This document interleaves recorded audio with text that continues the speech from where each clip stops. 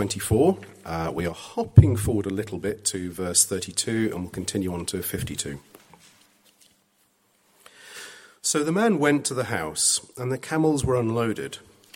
Straw and fodder were brought for the camels, and water for him and his men to wash their feet. Then food was set before him, but he said, "I will not eat until I have told you what I have to say." "Then tell us," Laban said. So he said, "I am Abraham's servant. The Lord has blessed my master abundantly, and he has become wealthy.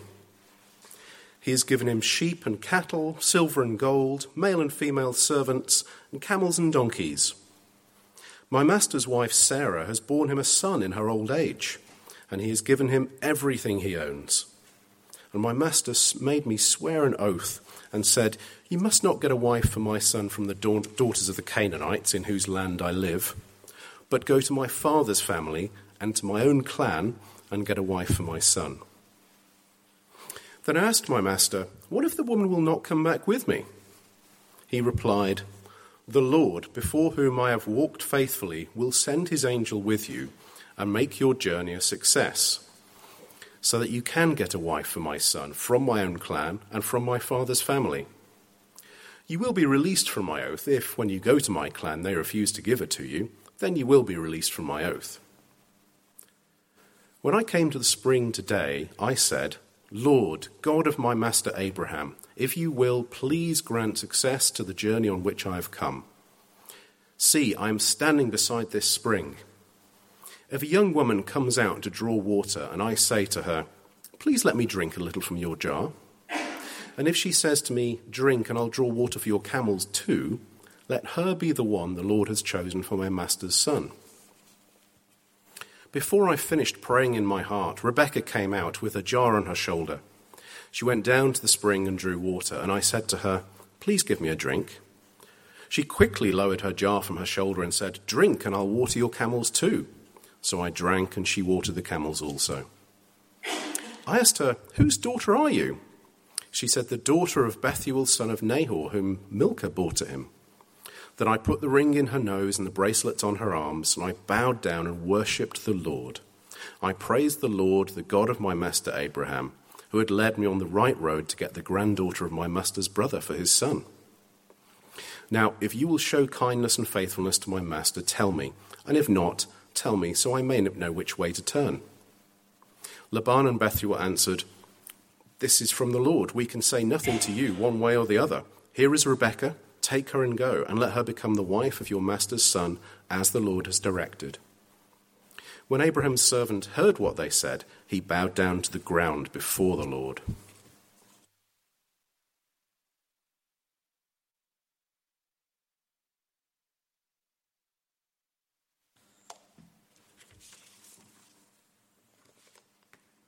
Well, thank you very much to our readers. I think they've done a great job reading that passage.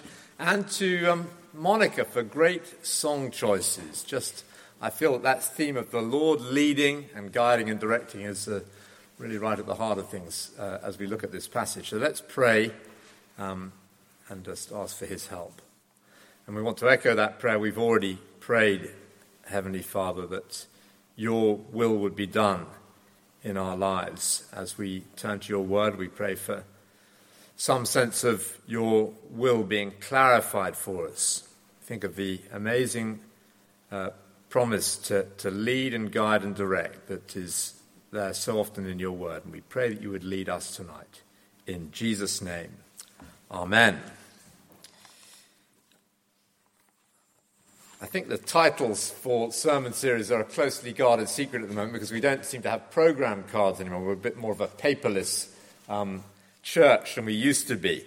But the title I put down somewhere on the planner was that this is a marriage made in heaven. And I want to select one phrase of our chapter as my text. It's taken from verse 7, where Abraham says to his senior servant, "He, God, will send his angel before you." It's a lovely promise. I suppose it's not primarily a promise to us, but it is an assurance that God will bring about, in this case, the marriage of Isaac, Abraham's son, who's about 40 at this stage, to some appropriate woman, known at that stage only to God. It will be a marriage made in heaven. He will send his angel before this servant, says Abraham to him. There's a lovely story a well-known preacher used to tell to illustrate the way God's providence and human activity always work together in human relationships.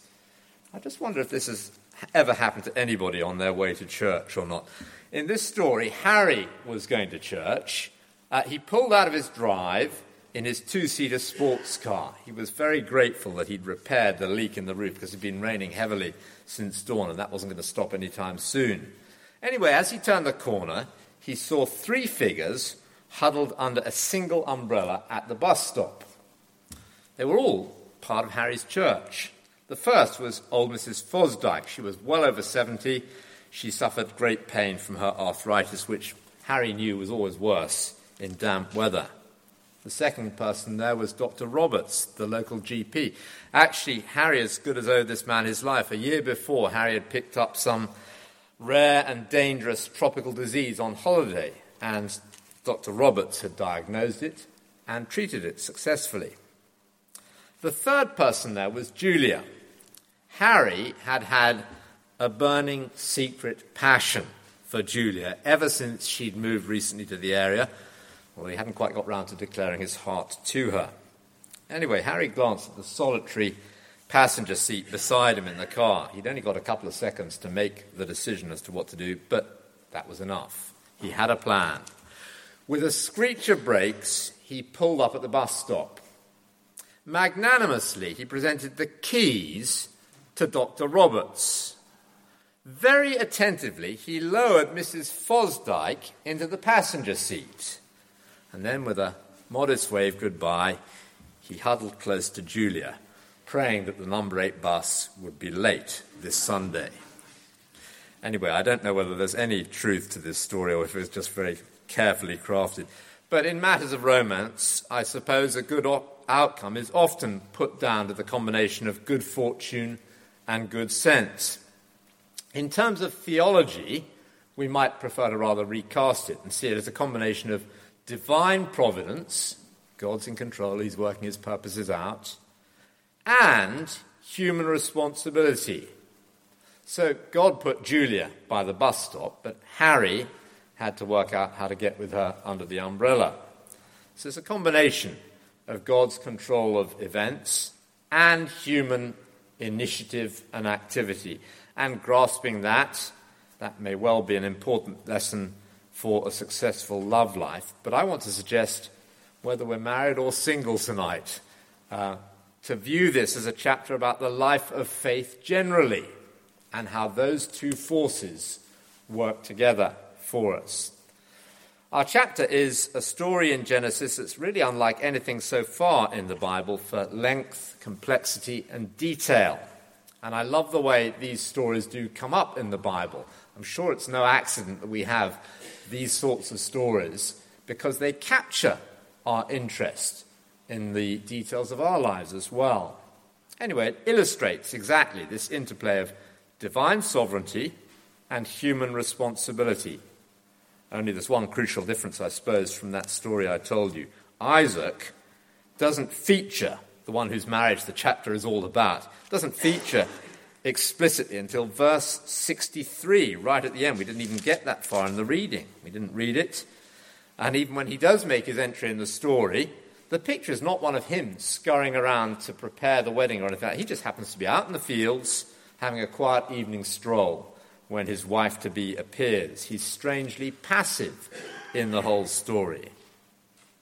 At the start of chapter 24, you might say that Rebecca is by the bus stop waiting, albeit hundreds of miles away, but Isaac hasn't met her, and he isn't trying to get her under his umbrella, or get under her umbrella, as it were. He isn't even in the car at this stage. So it's an interesting discussion from that point of view. It's a very different world, this chapter, from the practices of our culture in courtship, romance, and marriage. I was intrigued to learn that in a Christian culture that does still go for arranged marriages, the lessons from here are taken very seriously. did you know that in South India, the words of verse 50, "This thing is from the Lord," I think Laban says them there, are written unashamedly on wedding invitations, even where parents have arranged the marriage. This thing is from the Lord. And I suppose before we dismiss that out of hand, just because it's very different from our culture and the way we conduct these things, it's worth reflecting how those marriages often work better than the ones which in our setting come together purely on the combined brains and experience of two young lovers.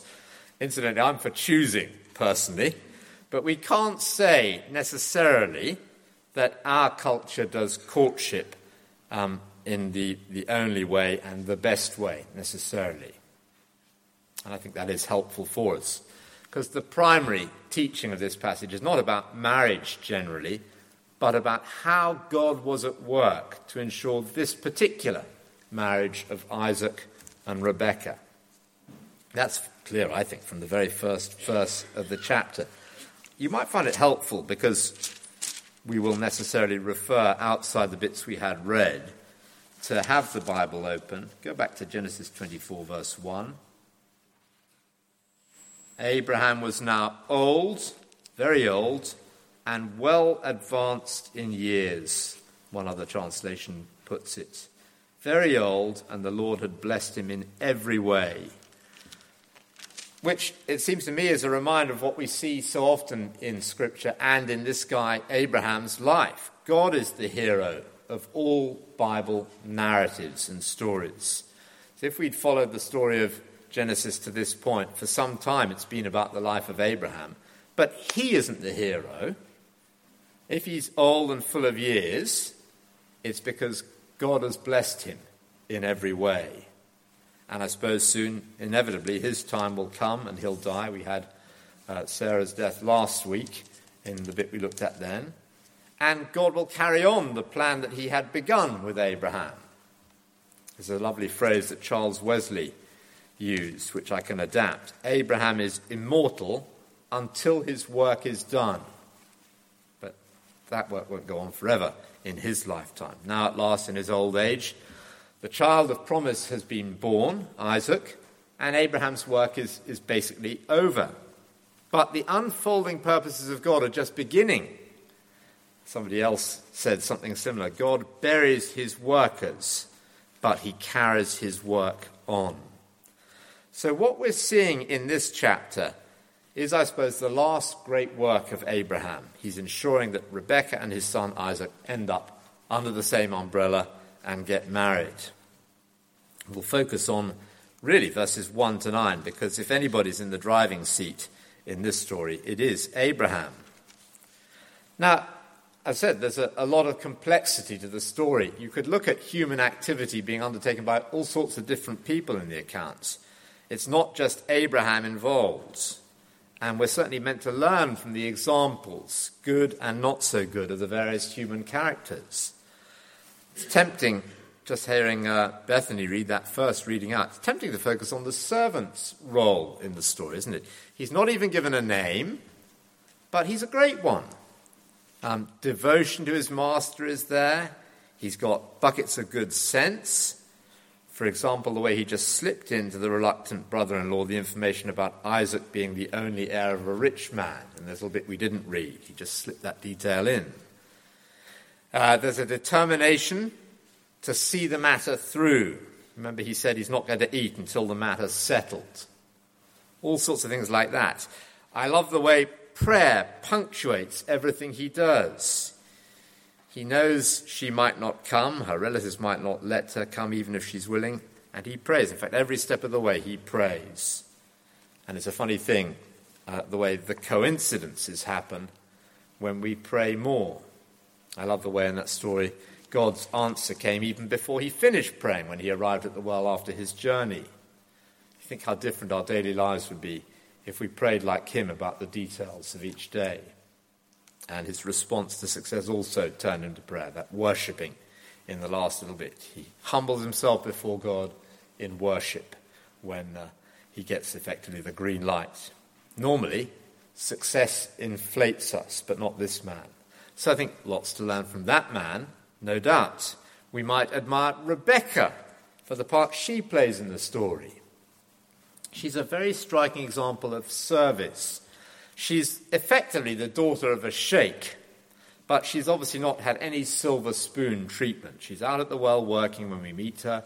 She goes beyond the ordinary demands of hospitality and looking after the man she meets camels. We didn't read this bit, but her simple statement when the marriage is planned is, "I will go," in verse 8, which is remarkable, isn't it? She knew maybe the names of the family members who'd gone west a century or so ago, Abraham, Sarah, Lot, but there hadn't been a squeak from any of them for years. So it's amazing that she's as straightforward about going. She probably never dreamt of doing anything more than living and dying in the town of her birth, the city of Nahor. So here she is. She hasn't even had a passport photo of Isaac to look at, but she can see that God has brought this all about. He's calling her, and she obeys this divine summons and leaves the town of Nahor, Haran. She is, as one commentator put it, a female Abraham, a perfect match, therefore, for Abraham's son Isaac. So we could have looked at her too. Both of those characters illustrate that theme that God's providence goes hand in hand with human activity. But I want to suggest that Abraham's activity is the key to it all. And the lesson I want us to take to heart from him in verses 1 to 9 is a simple one. When we act in obedience on what we already know to be God's will, God can be trusted to advance his purposes and plans.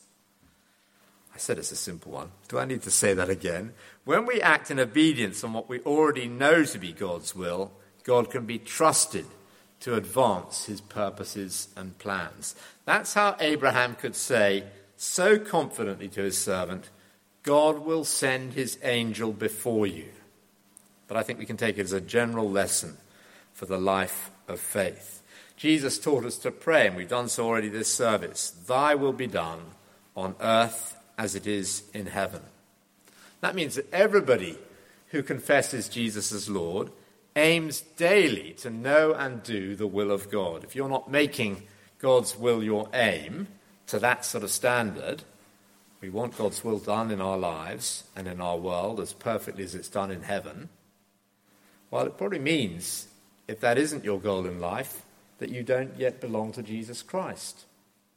I know, even for Christians there's a struggle, but this story shows us how we can know God's will and be confident of his help in pursuing his will. And I want to say that is if we are familiar with the trajectories of his word. Let me try and explain that slightly complicated phrase. Illustrated by referring to a rocket. The trajectory of a rocket is the path it will follow based on its shape and weight and speed and direction. And you can work out where a rocket's going if you know its trajectory. With God's guidance, it's something similar. The Bible doesn't always give us a detailed description of God's will for our lives. But if we listen carefully and study the Bible's details, its shape and speed and weight and direction, we will see trajectories that help us understand God's guidance for us. Let me try and show you how that worked for Abraham. Clearly, God spoke to Abraham directly on some occasions and made his will known in detail to him. Leave Haran, you and your whole family, back in whenever it was, chapter 12. That was pretty clear, or chapter 11. But as far as we know from Genesis, those sorts of occasions were actually pretty rare. Most of the time, it seems that Abraham had to trace out for himself what the trajectories of guidance and obedience would be from what God had said and revealed in the past. So now, as he contemplates his death and Isaac's future in Genesis 24, three different trajectories I've sort of seen and understood as I look at this combine to show Abraham what God's will is at that time. The first trajectory, I suppose, is that Isaac must have a wife. He knows that. The second was that that wife could not be a Canaanite. That's already clear to him. And thirdly, he's clear that Isaac belongs in Canaan, where he now lives. And those three aspects of guidance I'm calling the trajectories from what God has already said. They combine to lead him to a decision. I'm going to send my servant to find a wife for Isaac from my family back in Haran. A decision and a confidence, which is expressed there in verse 7. Look at it with me. The Lord, the God of heaven, who brought me out of my father's household and my native land, and who spoke to me and promised me on oath, saying, to your offspring I will give this land, he will send his angel before you so that you can get a wife for my son from there. Once we know God's will based on the trajectories of what he's already said, we can have great confidence that God in his providence will bring it to pass as we do our best to fulfill his will. I assume that that's something most of us want very much here. We'd love to be able to project God's will for our lives from what we've seen in his word, where we don't have a very specific, clear mandate. We want our questions answered, don't we? For our families, for our futures, for contemplating moving jobs or moving homes or thinking about different roles in church life. We love confidence as we make those decisions. And we love the confidence that Abraham seemed to have, that when we aim to do God's will, he will send his angel ahead of us to bring his purposes to pass. Let me just try and tease out those three trajectories I mentioned in Abraham's mind a little more, just to try and get us to see how he got to the point where he had that confidence. I'm using that word trajectories because God hadn't given Abraham commands as such. He hadn't said, Isaac must have a wife, or she mustn't be a Canaanite, or Isaac mustn't go back to your homeland. He's got to stay in Canaan. But he had said things which pointed in that direction. So the rocket of God's will had been launched, and several times God has pulled back the clouds and shown Abraham its speed and size and direction. He could trace the rocket's trajectory, therefore, on into his present circumstances, so he could tell what he needed to do. He knew to start with that Isaac must have a wife. That was pretty clear from God's original promise to him, that God would make of Abraham a great nation, especially when God had narrowed that down, if you know the story well, told him that that couldn't happen through his servant, Eliezer, or his son by another wife, Ishmael. It had to happen through Isaac. Therefore, logically, Isaac must marry. It was pretty clear that Isaac couldn't marry a Canaanite. God hadn't said so explicitly, but God had made it very plain that one day he would judge the Canaanites. It was a long way off, 400 years or so, but he was quite clear that it would happen. And the whole episode, if you can cast your mind back to it, with Sodom and Gomorrah, must have taught Abraham very clearly what his son risked if he married into a culture which would fall under a judgment like that. Let me just go into a lay-by quickly. Let me add that for us, this whole matter, it seems to me, has been made unmistakably clear since then. If we are in relationship with God, to walk knowingly into a marriage with someone who isn't part of God's family will almost always be an act of unfaithfulness with painful, painful consequences. And the testimony of Scripture again and again is, don't willingly choose that. Don't willingly choose it. I think that raises questions for us if we're parents. What do you want for your children? This is the last great act of Abraham in his life. And he was burdened about it, wasn't he? How much does it matter to us to get Christian friends for our children? Some of us here have got children who are teenagers. We want to ask, are we doing what we can to make the Christian peer group attractive and fun for them? Or will they end up forming their close friendships only with non-Christian peers? How much does it matter to us to see the Christian faith passed on to the next generation? Enough to change our summer holiday plans so that they can go on house parties? enough for the men of the church to be involved and invested so that the boys in the church, as they grow up, are kept within range of God's family? Those are the sorts of questions we ought to be asking if we're taking the sort of issues that Abraham was taking seriously ourselves. What about the other trajectories facing Abraham? Isaac belongs in Canaan. That was clear in our passage in verses 6 and 7. Make sure that you don't take my son back there, Abraham said. Why not? God hadn't commanded it explicitly, but the promise was explicit about Canaan being the land where God would bless. The Lord, the God of heaven, who brought me out of my father's household and my native land, and who spoke to me, promised me on oath, saying, to your offspring I will give this land. So to take Isaac back to Mesopotamia, all the way east, would be to wind the clock back on what God had done and said. And Abraham feels strongly, Isaac must not marry a Canaanite. Isaac belongs in Canaan and must not go back east. And that commitment means that he's making choices that will make it very hard for Isaac ever to get married, humanly speaking. Fancy trying to get a wife for someone who hasn't even seen him. How do you ever expect to find a wife for him if he stays at home? But Abraham, he knew he'd tried to take shortcuts before to make things happen, and this time he's committed. He's going to trust God that God has it under control. And so he is confident God will send his angel. He's not cocky. He accepts that he might have misread these trajectories I keep talking about. And I think we have to say that we can't always know God's will with mathematical certainty. So in verse 8, Abraham says, if the woman is unwilling to come back with you, then you'll be released from this oath of mine. As if he's saying, I may have got this wrong, I'm not God. And if she won't come back, fine, you're released from this oath. He's not cocky, but he is confident. God will send his angel ahead of you.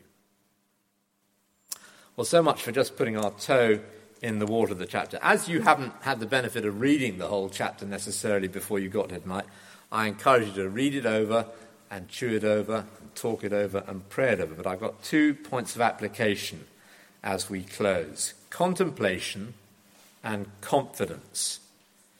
By contemplation, I mean that we've got to give ourselves to the contemplation of the Scriptures if we want God's guidance in our lives. Because in so many of our decisions, God won't give us explicit commands. He won't write our future in the sky. We probably wouldn't do what he said anyway if he did do that. But he doesn't normally tell us, do move jobs or don't. Do move house or don't. Do marry or don't. But if we set ourselves to contemplate the revealed word of God, he really will guide us that way. We'll be able to discern from the trajectories of what he said in the past, the trajectories of God's will, what matters. And that, it seems to me, is why the midweek groups that we have in normal church life are so important. It's why it's important to redo them from time to time. For the word to dwell richly amongst us so that we can actually contemplate together and help each other, or indeed our daily personal Bible study. Don't you think the Bible is working full-time, 168 hours a week, to fill our minds with junk? And we've got to try to counteract that if we ever want to do God's will. So, contemplation.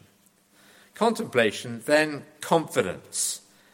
As we act, God will be acting.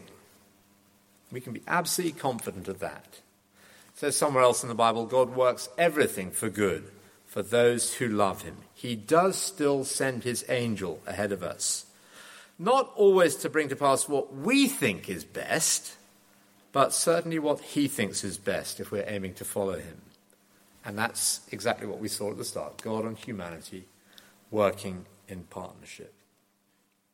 It is, of course, at the very heart of the Christian message. It's what Abraham was longing to see, and it was the heartbeat supremely of the Lord Jesus, as we remember at Easter. Lovely to sing about Gethsemane and him setting himself in prayer to do his Father's will, even if it wasn't his immediate choice. He didn't want to do it in one sense. He set himself to do it and to go to Calvary's cross for our sake. Very costly for him to go to the cross. But never for 1 second did he doubt that God would work through his obedience. And his confidence wasn't misplaced. If he could have confidence, then so through him can we, whatever the challenges we face next week or next month or next year. Let's pray together.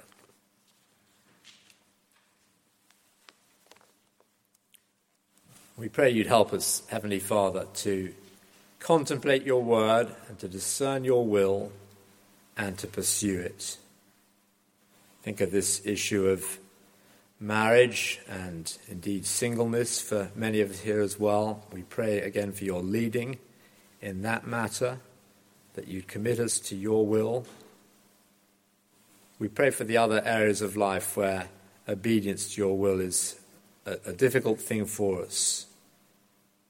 And we pray afresh, your will be done. Give us confidence that as we commit ourselves to that, you will lead us by even angelic forces. We pray you'd help us to trust you and to see you at work in our lives as we obey. And help us to weigh this and to talk it through and to know your word dwelling richly among us. How we thank you for the stories of the Bible like this that find a way into our hearts. Please work them into our lives, we pray. In Jesus' name, amen.